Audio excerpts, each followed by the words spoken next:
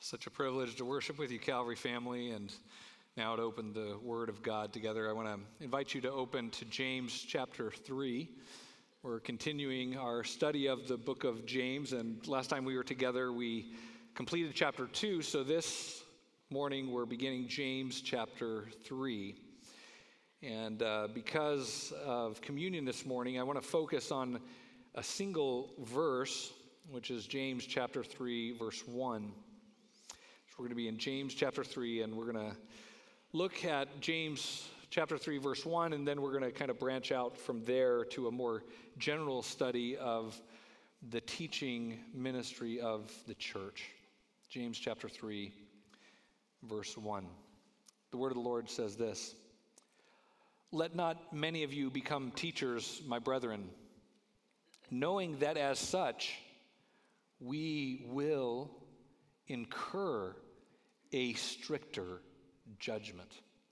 I want to read that again. "Let not many of you become teachers, my brethren, knowing that as such we will incur a stricter judgment." You know, at most churches, and Calvary's no exception, there's always kind of this perceived need for more teachers. And I want you to think of how many teaching slots we have to fill every week. All of the different Sunday school classes, all of the adult life groups, all of the small group Bible studies, all of the different needs for teaching. And so it often seems to us that we never have enough teachers, and so we tend to focus on recruiting more and on upping our numbers of teachers. Well, James chapter 3, verse 1 is going to give a little necessary corrective to that, and perhaps a warning to us against being too focused on numbers and having too many teachers. James is going to encourage us to focus on quality of teaching rather than quantity of teachers. James is the pastor of the first Christian church, and so his perspective on this, inspired by the Holy Spirit, is very informative to us. We should focus on the quality of teaching, not on the quantity of teachers. James doesn't make a sales pitch for more. He doesn't tell the congregation that becoming a teacher will bring you public popularity, personal satisfaction. Rather, he warns them against becoming teachers, warning that doing so would subject them to a stricter judgment. Not only does he not try to recruit more teachers, he tries to convince many not to become teachers. He seems to be more concerned with filtering out the many who should not be teaching than he is concerned with recruiting the few that God has called to teach. And in doing so, he's reminding us all of an important biblical principle, that with greater influence comes greater accountability. With greater influence comes greater accountability. James says that the congregational teachers will incur a stricter judgment, greater judgment. And he uses the plural. He includes himself in that, the first person plural. He says that we will incur a stricter judgment, including himself. James is aware that the Lord has placed him and the other congregational teachers of the church in a position with great influence. And he knows that with that great influence comes great accountability. The Lord will hold him and the others accountable for how they used that influence. Well, what does James have in mind when he says that teachers will incur a stricter judgment? Now, one possibility is that he's referring to the judgment of people, the criticism and scrutiny that comes from people to those who teach publicly. In other words, greater scrutiny that falls on teachers in this life and which come from other people. Now, we know that this indeed occurs. The more prominent, well-known, and influential a Bible teacher becomes, the more closely his every word and action is scrutinized and criticized by others. Now, you can just Google the names of famous Bible teachers and see what's written on the internet about them, and your ears will burn. I spent lots of years teaching in seminaries and Christian universities before coming to Calvary, and I will say this, there's lots of ambitious young men who enter seminary dreaming of becoming a famous preacher.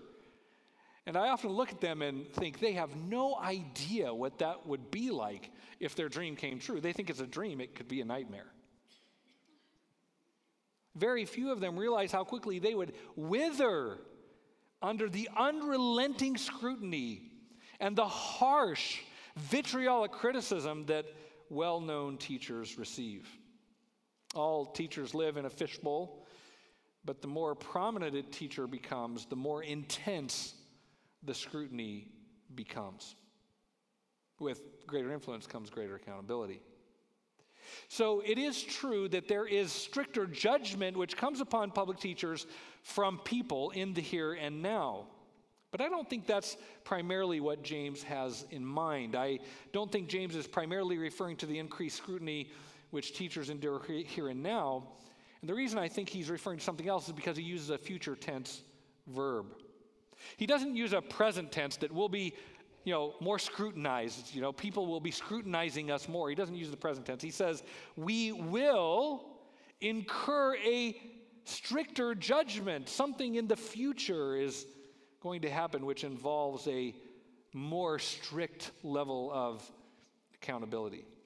Because he uses a future tense verb, I think James has in mind eschatological judgment, the end times judgment, namely the judgment seat of Christ, or the bema seat of Christ. Scripture says that every person will stand before God and be judged for everything they have done in the body, whether good or bad. I hope you realize that. I hope you are cognizant of that. I hope you are living your life in light of the fact that someday you will stand before God and you will give an account for every thought, every word, every desire, every deed.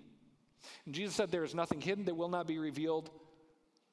Be sure your sin will find you out. Hebrews 9:27 says people are destined to die once, and after that to face judgment. Everyone faces judgment, both believers and unbelievers. But Scripture teaches that there are separate and distinct future judgments for believers and unbelievers. Believers will stand before the Lord at the judgment seat of Christ, while unbelievers will appear at the great white throne judgment of Revelation. The judgment of believers and the judgment of unbelievers have different purposes. The judgment of believers is for determining eternal rewards, while the judgment of unbelievers is for determining eternal punishments. Whether or not you are united with Christ determines your destination, whether heaven or hell. But how you live as a believer determines your rewards in heaven, or how you live as an unbeliever determines your levels of punishment in hell. The more faithfully that believers serve and obey the Lord, the more rewards and the greater responsibilities they will be given in the eternal kingdom. And that should motivate you to live in a way which is faithful to the Lord and to serve Him and to dedicate your life to the things that matter eternally. It also means that we are merciful towards unbelievers when we act as salt and light in our society and we try to restrain evil, because the more evil we restrain, the more we are helping even unbelievers in the degrees of punishment which they will receive. Heaven will be perfectly joyful for all. And yet how believers live now will have a great effect on the roles and rewards they will enjoy for all eternity. And hell, conversely, will be terrible for all. And yet how unbelievers live and now will have a great effect on the severity of the punishment they will endure for all eternity. We don't talk about this enough. There are varying degrees of reward in heaven, and there are varying degrees of punishment in hell. So how you live matters. It is whether or not you belong to Christ which determines your destination, but it is how you live the Christian life which determines your rewards, whether you will lose rewards or whether you will gain them, and what role and responsibility you will have in the eternal kingdom. As I mentioned before, James includes himself in the first person we there in chapter 3, verse 1. And so it's clear that this verse is referring to the judgment of believers, that is, the judgment seat of Christ. And James is saying, at the judgment seat of Christ, teachers will be judged more strictly.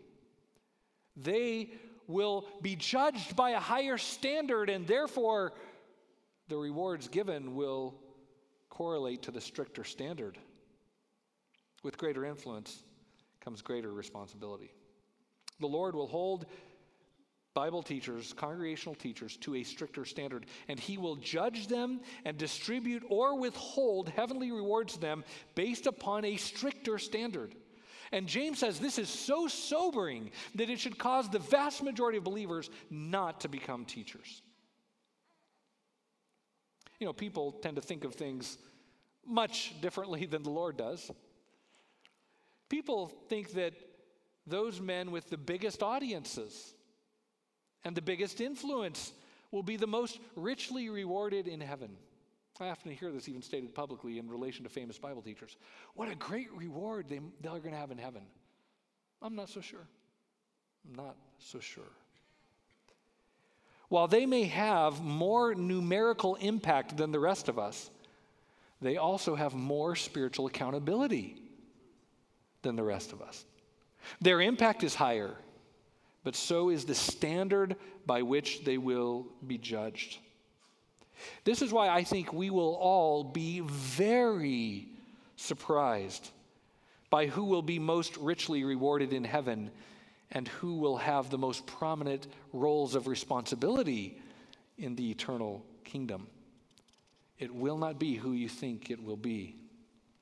Jesus said on several occasions that the first will be last and the last will be first in the kingdom of heaven.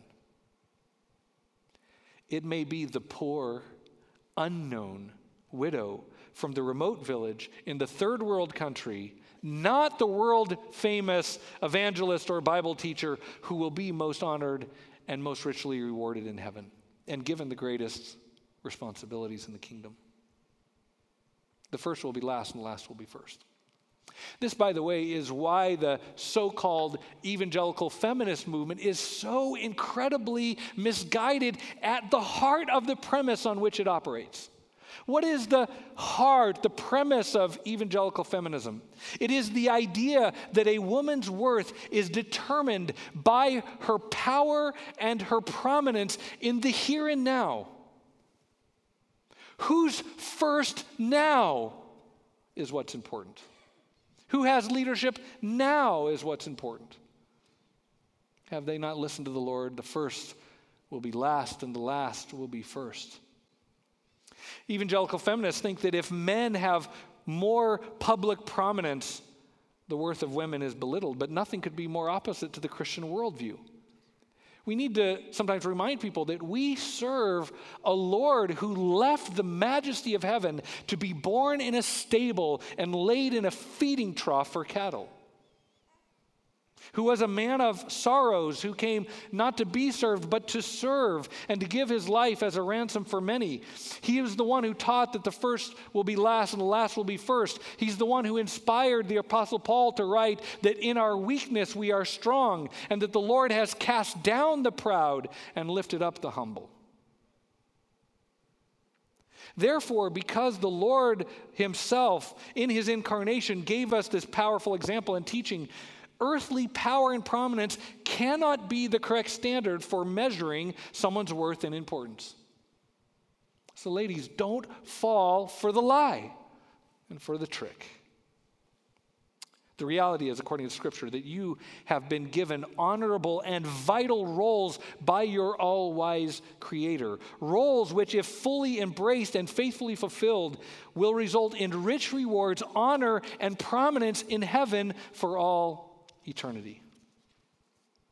And so, dear sisters, those who are highly valued and will be richly rewarded and greatly honored by the King of glory himself, please don't covet the public teaching roles which God has assigned to men for this tiny speck of time before the forever of eternity.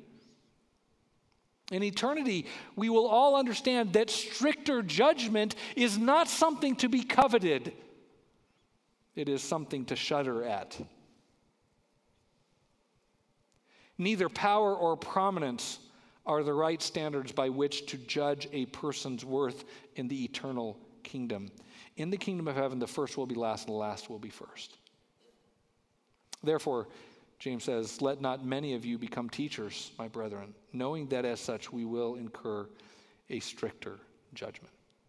Now, with our remaining time, I want to draw from some other texts of Scripture and just kind of give you an overview of just a few aspects. We can't cover everything, of course, but a few aspects of the biblical understanding of the congregational or public teaching ministry in the church. We're going to be focusing primarily on the role of pastors and elders and just kind of giving an overview of scriptural teaching on that topic. We're going to briefly survey the role of pastor teachers, the restrictions on congregational teaching, the responsibility of pastor teachers, the rebuke of unfaithful teachers, and the reward of faithful teachers. Now, we're just going to kind of survey. We're going to move pretty rapidly. Don't worry if you don't get every detail, but I just want to kind of give you the big picture. So let's look first at the role of pastor teachers. And I want to do this by way of contrast. First of all, here is what the role of pastor teachers is not. It is not the priesthood, not the priesthood view. Unlike in liturgical and sacramental religions, biblical Christianity does not view the clergy as being mediators between God and the regular people.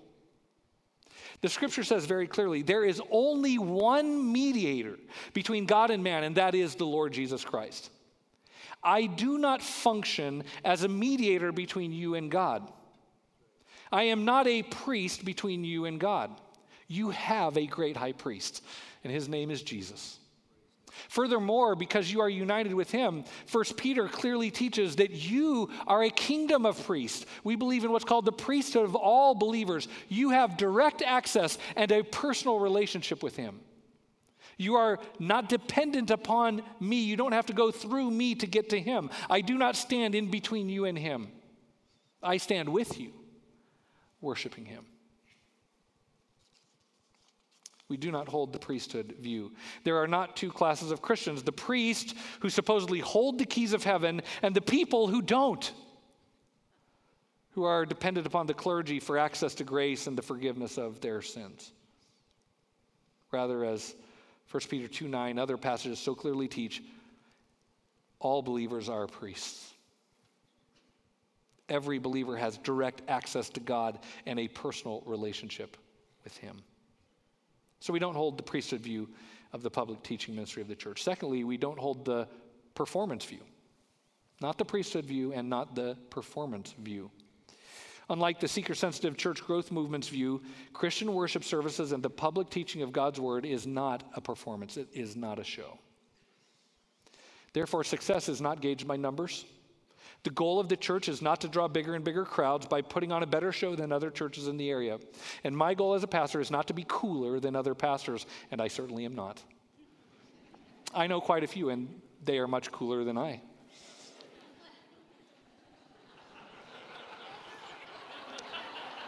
I wasn't expecting quite the resounding amens there, you know. Let's go easy here.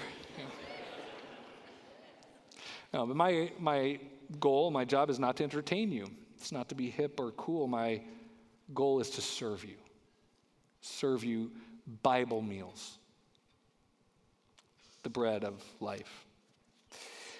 We also do not hold the psychological view. Sadly, a lot of pastors, listening to them, it's clear they seem to think that their job is to make people feel good about themselves, to raise their self-esteem, to pass on trite tips for personal improvement, which have been gleaned from the latest self-help book. Now, under the slogan of being relevant and practical, these guys' sermons are basically motivational speeches and group therapy sessions. You know, some of these guys are very articulate, but they're also what I would call unqualified Dr. Phil wannabes. They're Dr. Phil without the doctor. Just Phil. The responsibility of the church is to teach the whole counsel of God. from its doctrine to its history, to its commandments, to its principles, to its promises. Our role is to reveal the will of the Lord to you and exhort you to do it. And all of God's word is 100% practical. In fact, nothing is more relevant and practical than the exposition of God's word, the revelation of his mind and his will to you and to me. The things our all-wise God has determined we need to know, he gave to us in his word, and therefore the word is central in our public ministry. We don't hold the psychological or therapeutic view of the preaching office. What do we hold? Well, we hold what is commonly known in theological circles as the Protestant view. It's the view based upon the principle of sola scriptura, or scripture alone, that the Bible is our sole authority and that it is sufficient. It contains everything we need for life and godliness. And so I have one mission and one mission only, which is to take the word and deliver it to you without adding, without subtracting. It's called the Protestant view because it is in protest against the widespread errors of the priesthood, performance, and psychological views. And it is the classical, historical, and biblical view of the public teaching ministry of the church. What is our job according to Scripture? Well, 2 Timothy 4:2, our job is to preach the word. Acts 20:27, it is to teach the whole counsel of God. Ephesians 4:12, it is to equip the saints for works of service. That is our role. The role of the teachers of the church is to faithfully exposit the Scriptures, neither adding to them nor taking away. Just to faithfully deliver the word as the Lord has given it. That's the role. Well, what are restrictions? What restrictions has the Lord placed on congregational teaching? And the first we already covered from James 3:1, which is not many. Not many. Why not many? Well, we already covered one reason. It's because those who teach will incur a stricter judgment, and that should warn off those who are unwilling to devote their lives. But there's another reason why there should be not many, and that's because the Lord has a much more important mission for the majority of Christians.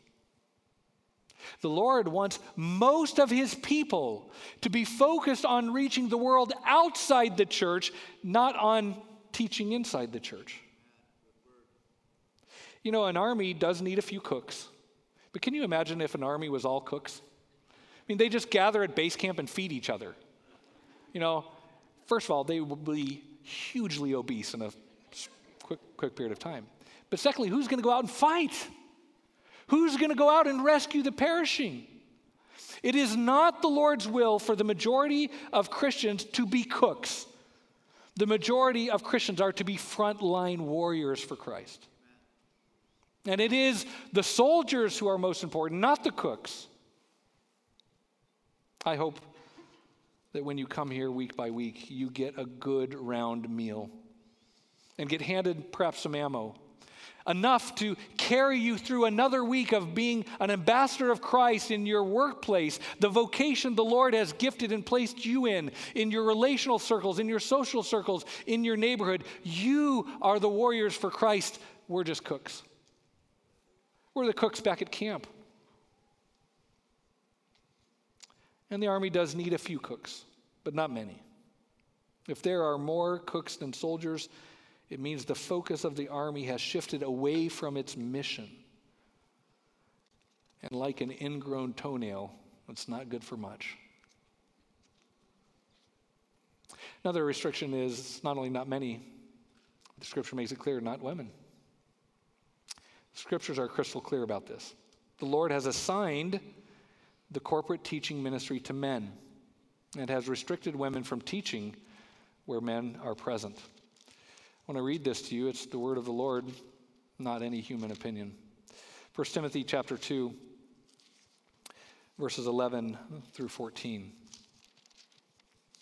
1 Timothy 2, 11 through 14. A woman must quietly receive instruction with entire submissiveness. But I do not allow a woman to teach or exercise authority over a man, but to remain quiet. For it was Adam who was first created, and then Eve. And it was not Adam who was deceived, but the woman being deceived fell into transgression. I want you to notice that this command is rooted in the creation order and in the results of the fall. Therefore, it is transcultural and timeless, and it is a command which we as the church must obey. And church history, by the way, shows that churches which disobey this command will disobey many other commands as well. Why is that? Why is this often the first domino to fall on a downward spiral of churches? Well, I think it's pretty simple. If a church won't obey God's commands about who should preach and teach, then they won't obey God's commands about what should be preached and taught. If a church will not obey God's commands about who should preach, they will not obey God's command about what should be preached. But the question arises, aren't there women who are extremely gifted teachers who it is clear that the Holy Spirit of God has given amazing teaching gifts? And the answer to that is resoundingly yes. Then why would God give them such amazing gifts if he didn't want them to use it? Here is where we need to listen to the Lord. The Lord does give amazing teaching gifts to women. The question is, who should be the beneficiaries of that gift? Is it adult men? Are they the ones that need this incredible treasure and this resource of the teaching gifts of women? God gives these gifts because he wants women to use them. The question is, for whom, on whose behalf? And I will suggest to you that we devalue the importance of children when we think about this question. It's as if men are the most important. So whoever teaches men is most important. That is not the way the Lord views it, is it? The Lord said, "Let the little children come to me, for such is the kingdom of heaven." The teaching mission which God has given to women is so important that he wants them to be laser focused on that mission and not have their gifts diverted somewhere else. You know, if you're a pilot, you have such, in a military, if you're a pilot, you have such a vital role. It would be a shame for a pilot to sit in a tank and drive to the front. Women, you are the special forces of the church. And you have been assigned to the most vital mission field there is, and that is that of children. Titus chapter 2, verses 3 through 5 says that the older women are to teach what is good to the younger women, and what is good that they are to teach is to how to love their husbands and how to love and care for their children. Older women are to focus on teaching the younger women, and younger women are to focus on teaching their children. And the question is why? Why does the Lord assign this? The question is not whether you are gifted to teach, but to whom you are called to teach. Ladies, do you know who leads more souls to eternal salvation than anyone else? Is it pastors? Oh, no. Is it missionaries? Oh, no. Who is it? It's mothers and grandmothers and Sunday school teachers and VBS leaders. The majority of people in heaven right now were led to saving faith by the gospel teaching of their mothers and grandmothers and Sunday school teachers and VBS leaders. Ladies, do you realize that most people who get saved before they become adults? It's a huge statistic. No mission field is as important and as fertile as that of teaching children. So the Lord has designed you to be focused on the most important mission field there is. This is not demeaning to you. This is honoring to you. This is vitally important. So if it bothers you that God has restricted women from congregational teaching roles, I want you to consider why he did so. Please consider that he did so because he has something much more important and eternally impactful for you to do. God has made men and women equal but different, and he has assigned different roles to men and women. Therefore, we will be most happy, satisfied, productive, and eternally impactful when we embrace the purpose for which our all-wise Creator designed us. Don't get distracted from your mission.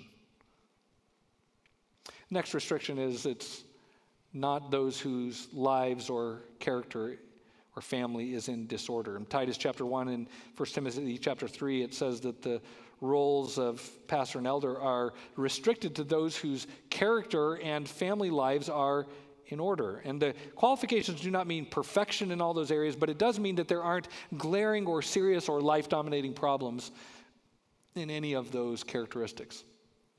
The teachers and leaders of the church need to be examples to the flock, and so their personal and their family lives must be in proper biblical order.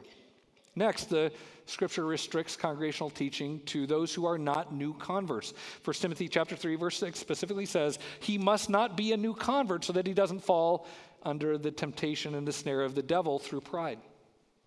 Chapter 5, verse 22, Paul says to Timothy, don't lay hands on anyone too hastily, because if you do so, you'll participate in their sin. The leading teachers of the church should be men who have known Jesus and walked with him for a long time. Last, and there's many more we could say, but we'll just summarize with this one. The teaching ministry is restricted from those who are untaught or unstable. This is 2 Peter chapter 3.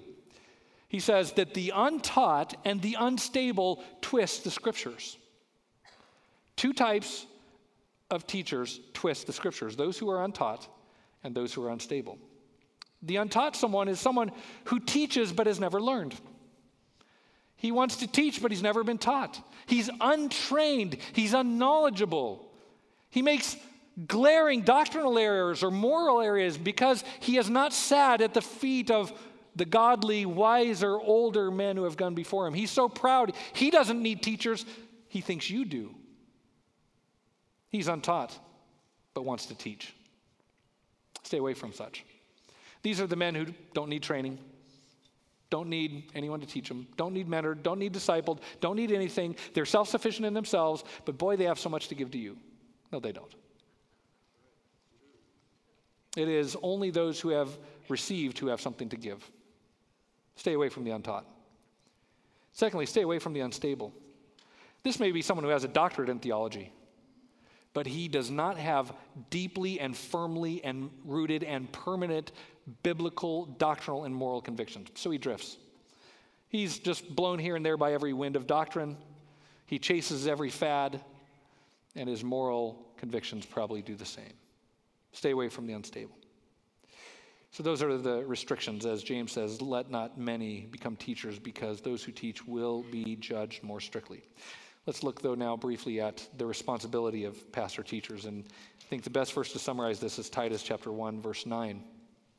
It says that these leaders should hold fast the faithful word. That's their calling. To hold fast the faithful word, which is in accordance with the teaching and for a purpose, so that he will be able both to exhort in sound doctrine and to refute those who contradict.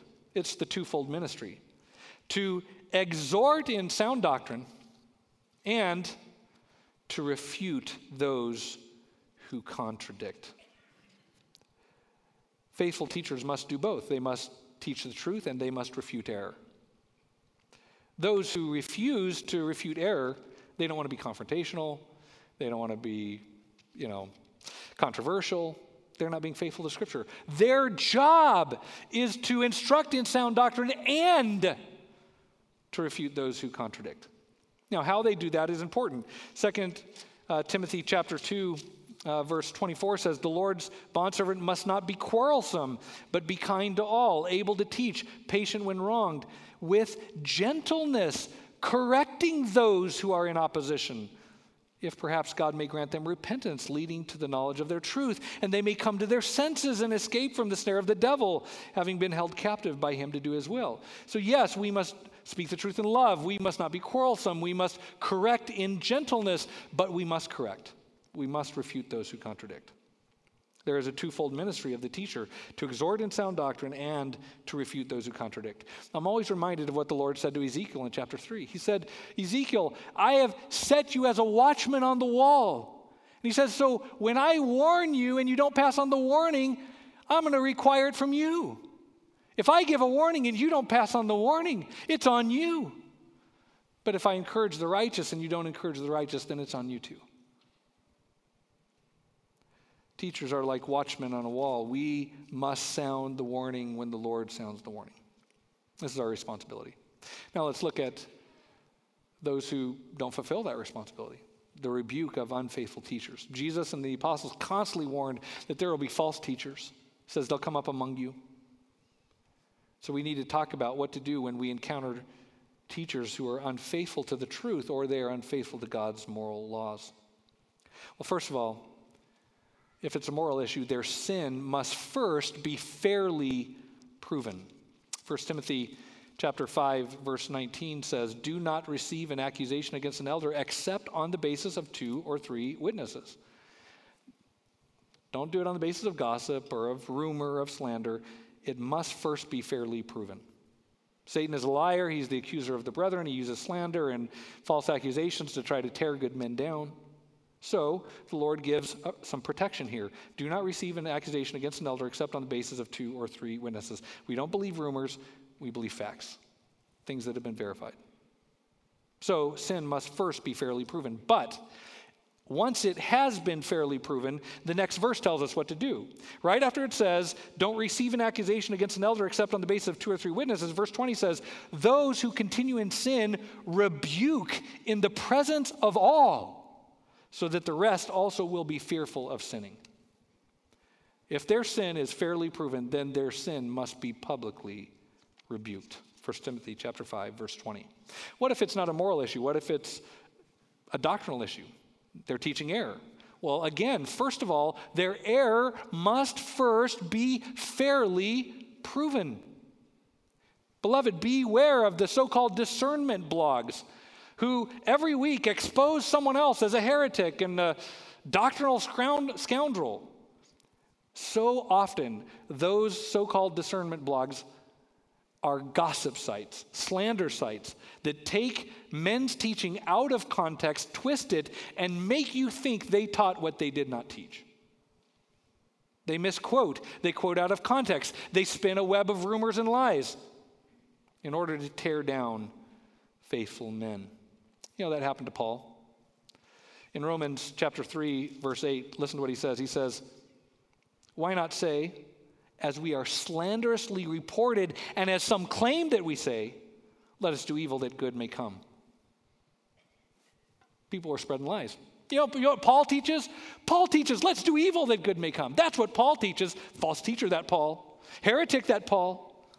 Paul says, you know what? We are slanderously reported, and some claim that we say this, but it is not true. And then he says something very strong. He says, their condemnation is just. Before you label someone a false teacher or accuse someone of teaching error, make sure you accurately and fully understand their position, and make sure you are fair in the way you describe their position to others. Well, what if the error is fairly proven? Well, then it must be forcefully refuted. It must be forcefully refuted. Jude chapter 3 says, contend earnestly for the faith, which has once and for all been handed down to the saints. For certain people have crept in unnoticed, who turn the grace of God into licentiousness. Contend earnestly. Error must be forcefully refuted. Well, we've seen the rebuke of unfaithful teachers. What are the rewards of faithful teachers? I want to take you to 1 Timothy chapter 4, verse 6, and then verse 16. Because I think this summarizes so well what the reward of faithful teachers is. 1 Timothy chapter 4, verse 6. In pointing out these things to the brethren, you will be a good servant of Christ Jesus. That's the goal, just to be a good servant of Christ Jesus. Constantly nourished on the words of the faith and of the sound doctrine which you have been following. That's the goal. And then look at verse 16. He says, pay close attention to yourself, and to your teaching. Persevere in these things, for as you do this, you will ensure salvation both for yourself and for those who hear you. He says, look, Paul says to Timothy, look, Timothy, pay close attention to your life, how you live, and pay close attention to what you teach, because if you persevere in that, you will ensure salvation for yourself and for those who hear you. What is the goal of the faithful Bible teacher? It is the salvation of those who hear. That's it. The reward every faithful teacher seeks is souls. It's you. It's a spiritual fellowship that will last for all eternity. I love the heart of Paul in 2 Corinthians chapter 3. What kind of commendation did he want? What kind of approval did he want? Listen to what he says. He says, are we beginning to commend ourselves again? Do we need as some letters of commendation to you or from you? You are our letter, written in our hearts, known and read by all men, being manifested that you are a letter of Christ, cared for by us, written not with ink, but with the Spirit of the living God, not on tablets of stone, but on the tablets of human hearts. The goal is not plaques. The goal is not papers. The goal is not public affirmation. The goal is the combination of God written on the human heart, the gospel inscribed in the soul, the gospel which saves. That's what Paul reiterates in 1 Thessalonians chapter 2. What is the goal of ministry? 1 Thessalonians chapter 2, he states what it is and should be. He says, who is our hope or joy or crown of exaltation? Is it not even you in the presence of our Lord Jesus at his coming? What's the goal here? The goal is you, and the goal is you very specifically, that you will be with the Lord Jesus at his glorious appearing. That's the goal. That's the reward. And he says in verse 20, for you are our glory and joy. What is the reward of the faithful teacher? It is souls. It is you. The question the faithful teacher asks the Lord is not, what will be the reward of my labors, but who will be the reward of my labors. Not what, but who. The reward of the faithful teacher is souls. That's what he lives for. That's what he endures the hard times for. That's what drives him. It is you. Something written by the Spirit of God on the tablet of the human heart. You are our glory and joy. I say that just to say, I love you. I really do. It is such a blessing to cook for you, to be your cook, to be your servant, to fellowship with you, to try week by week to give you something, just a good, square Bible meal to get you through another week as you go out as the frontline ambassadors and the honored soldiers of the Lord Jesus Christ. So let's celebrate that fellowship together. Men, please come and serve us the bread. As the men come, I want to encourage you to consider whether or not you will be at that glorious appearing, whether the gospel has been inscribed on your heart by the Spirit. And then if you do know the Lord, how are you living? We will stand before the judgment seat of Christ. What will be his evaluation? Is there anything that is breaking your fellowship with God or others? Let's spend some time in reflection on those things.